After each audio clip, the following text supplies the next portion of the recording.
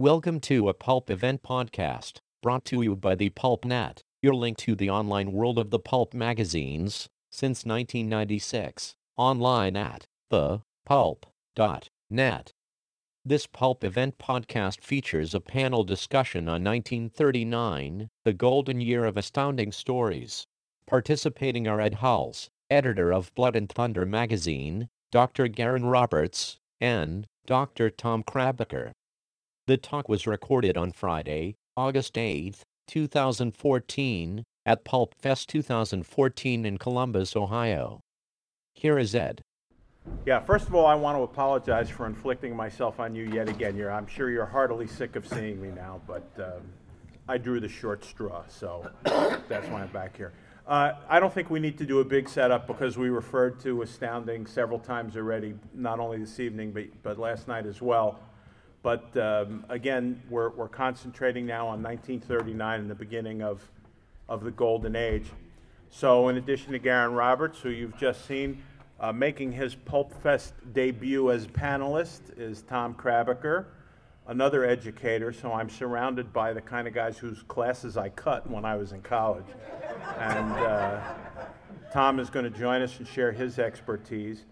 We always do with our favorite students, though, Ed. What? Yeah, I'm sorry, your grade's going down. Yeah. I would fail a guy like you just to have you again. You get the good guys, you don't want them to go. So. Yeah, you're going to have to repeat this panel. Yeah. And just when I'd finished paying my college loans, too. Anyway, so here it is. So it's 1939. Astounding, under the editorship of John Campbell, is starting to take off. Now, I briefly mentioned this before, but the point bears repeating that even though Alva Rogers, in his great book, the aforementioned A Requiem for Astounding, he very precisely pinpoints the beginning of what he calls the Golden Age as the July 1939 issue, which had the first story by A.E. Van Vogt, Black Destroyer, and I believe there was an installment of a Doc Smith serial, and there was a story by C.L. Moore, who was the wife of Henry Kuttner, and at a certain point best known for her Weird Tales work, but making a very strong showing in this issue with a story called, I believe it's called Greater Than Glory. Does that sound right? It has an alliterative title like that. But I personally, I disagree with Rogers. I agree with him on many things, but I really think that the Golden Age didn't just happen. It wasn't a big bang kind of a thing. It had something that had started happening gradually as John Campbell took the book over from F. Orland Tremaine, who had edited it in the early years of Street and Smith's stewardship of Astounding. So I think that you can't overlook, especially a lot of the 1938 issues. Campbell, for example, published the first science fiction story L. Ron Hubbard wrote. Now, Hubbard is a controversial character, and there are a lot of people that think he was the talentless hack, but he did make his debut in science fiction in the July 1938 issue of Astounding, and he certainly made an impression, and he continued to contribute. And he had one of his best novels, I think one of his best novels, Final Blackout, was serialized in Astounding. So, also in 1938, Campbell, under his own pseudonym of Don A. Stewart, wrote the classic Who Goes There, which some of you may know better under its movie incarnations as The Thing from Another World, which has now been filmed officially 3 times and ripped off several more times. And 38 also saw, I believe, L. Sprague de Camp's first science fiction story, Lester Del Rey's first science fiction story. So again, this was not a spontaneous event, the dawn of the Golden Age. It was something that had been leading up. So as we mentioned before, if you think about the authors that Campbell was introducing during 1939, during that great year, it's Robert A. Heinlein writing as himself and as Anson MacDonald. It's Van Vogt. It's Theodore Sturgeon. It's, who are the other ones? Who else am I missing? Well, Asimov came in.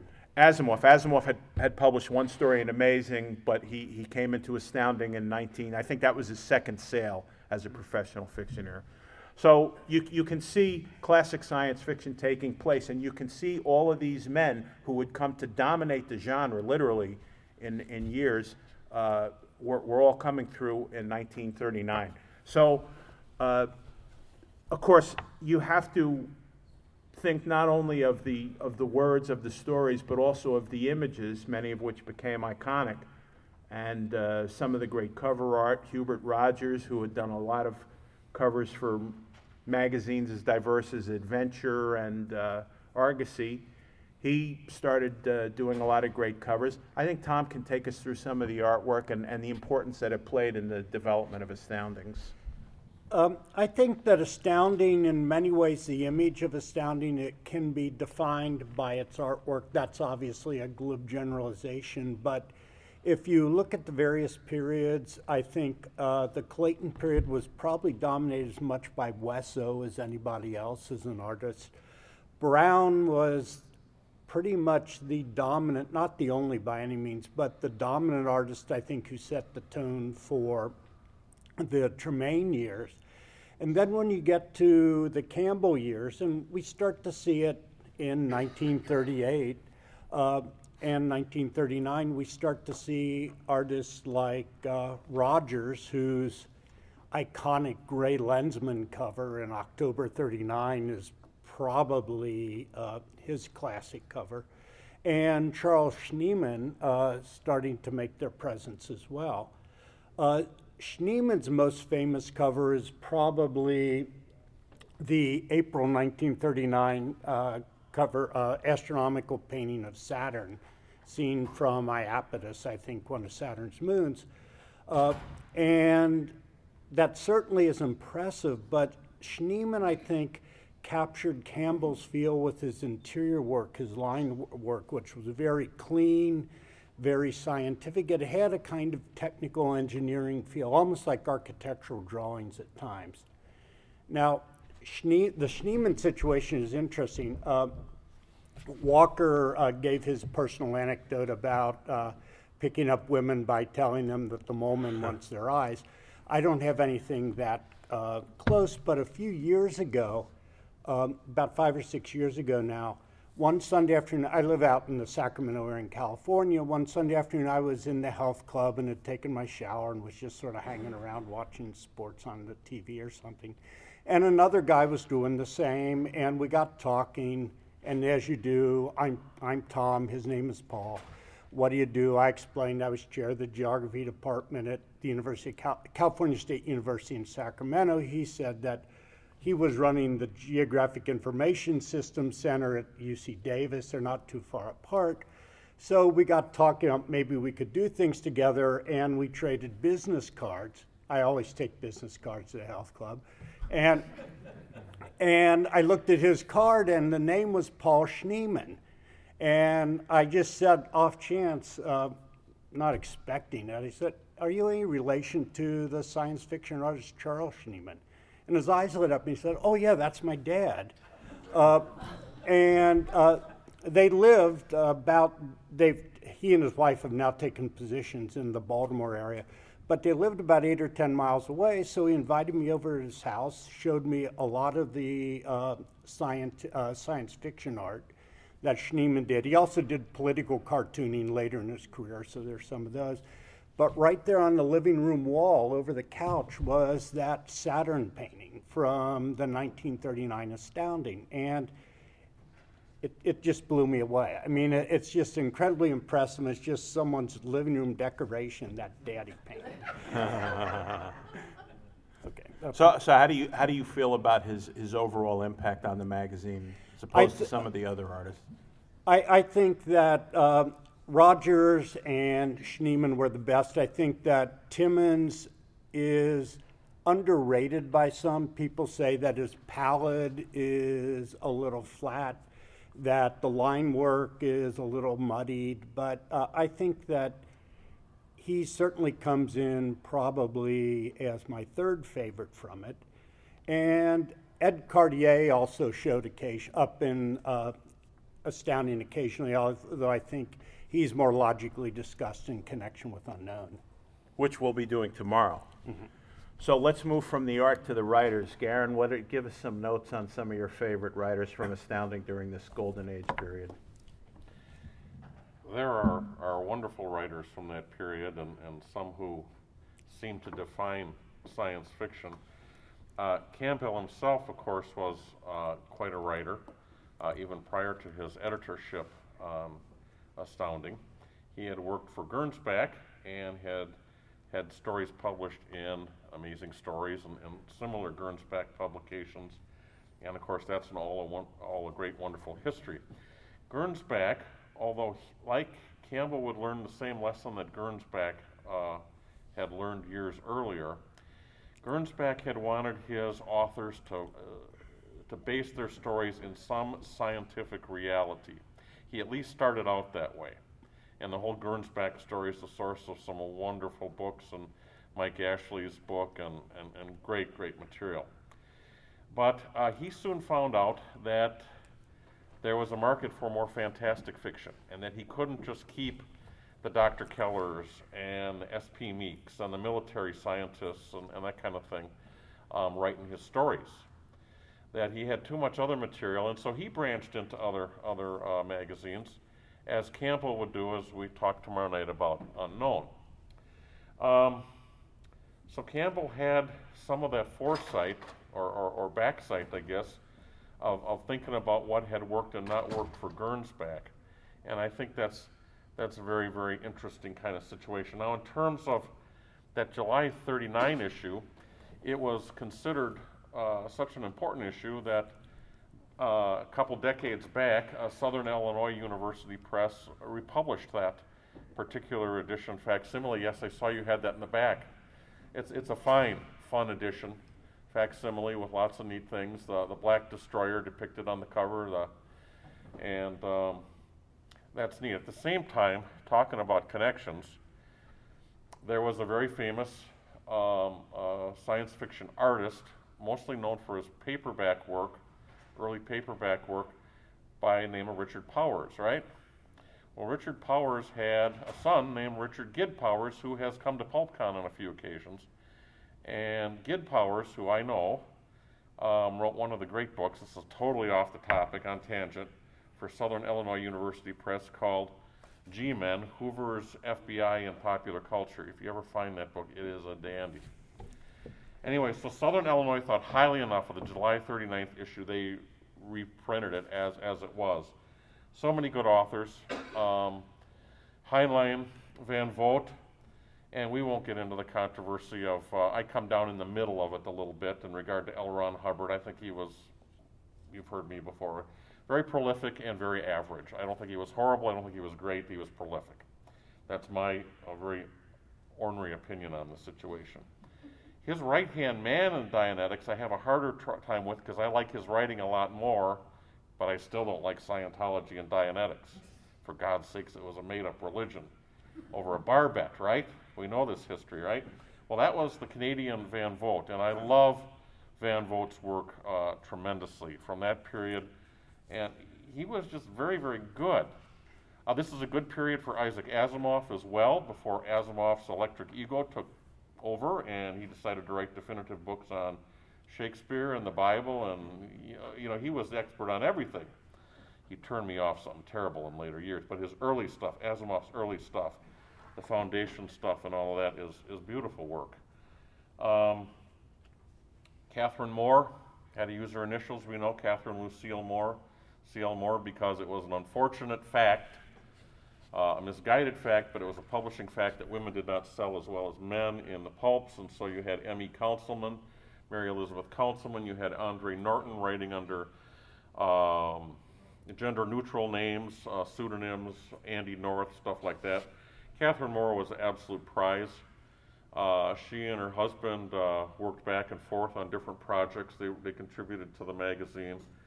And then, of course, there was Campbell himself, and he would write under a pseudonym, Don Stewart, as well. So there were, per issue, right about 39 there, and then Ed's talking about 37 to 43 or so in that era. There weren't many clinkers in those issues. Every story was very, very good, and they're fairly affordable to this day. So Get them if you can. They're pretty cool. I'll add one point that 39, we're talking a lot about the new writers, the writers who made their first or earliest appearances in those issues, and yet there were still throwbacks to the Golden Age. The October 39 issue, which Tom referred to earlier, that's the one with that iconic Hubert Rogers cover with the Lensman, Kim Kinnison, was standing with arms akimbo like Superman. Well, that gray Lensman, that was the first installment, was printed in that issue. And that was Doc Smith, of course, who harkened back to an earlier era. It was part of Campbell's genius that he bridged those periods, the very early periods of the Gernsback, with all the sense of wonder that implied. But Campbell's genius was insisting that the stories have not only a degree of scientific plausibility, but also that they had real narrative, that the story wasn't just a catalog of scientific principles or theories, that the story had to have recognizably human protagonists and supporting characters, and that they be placed in certain conflicts that evoked emotional reactions, that were believable. So against this phenomenal backdrop of intergalactic travel, well, Doc Smith didn't quite catch on to that. He didn't get that memo right away. But Gray Lensman, nonetheless, that's my favorite of the Lensman novels. We can attach significance or not to the fact that it appeared in that glorious 1939 year, but it certainly is another story that everybody who's interested in science fiction should read. To some people, Doc Smith doesn't hold up nearly as well as he does to others, but it's definitely something to look out for. So again, if the takeaway from this short panel is that Campbell's genius in introducing these new writers was to get them involved in his new version, his evolving vision of science fiction, and he was a master at getting each one to write the kinds of stories for which they showed a particular aptitude. Now, I could go on forever about what that meant, but there were certain people who were better suited. Some were better suited to hard science, and they had very specific visions of what a future society might look like technologically and the problems that might arise from the application of technological principles.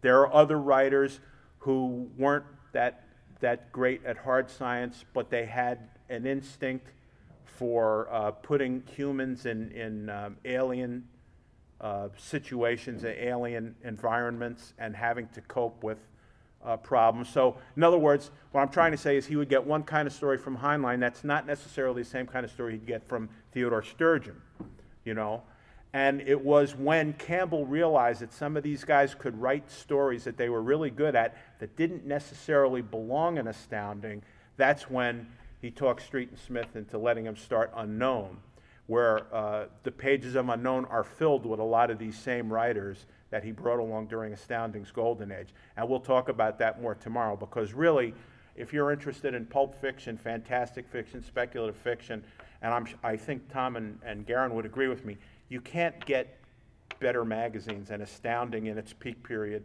and Unknown. So if you guys have final thoughts, otherwise we'll wrap it up. And Tom, you want to say something? Yeah, I want to comment on one thing that I should have mentioned when discussing the art, but I think in a way it's reflective of Campbell's influence, and that's the cover art on Astounding during the first few years of his editorship. Unlike almost all the other science fiction magazines which stress the sensational, Campbell went in the opposite direction. His covers were often dramatic, but that kind of cheap sensationalism, and I say cheap not derogatorily, it appeals to me, but that type of sensationalism that a lot of other magazines had wasn't there that often in the Campbell covers. And he was going for a more intellectual, more sophisticated image of science fiction. And I think I got to check the date, the April 1942 issue of Astounding, which is the cover for Beyond This Horizon, where you have the spaceship landing in the grove of giant redwood trees. a very pastoral setting, but at the same time, it's perfect, I think, for conveying the kind of attitude Campbell had towards science fiction.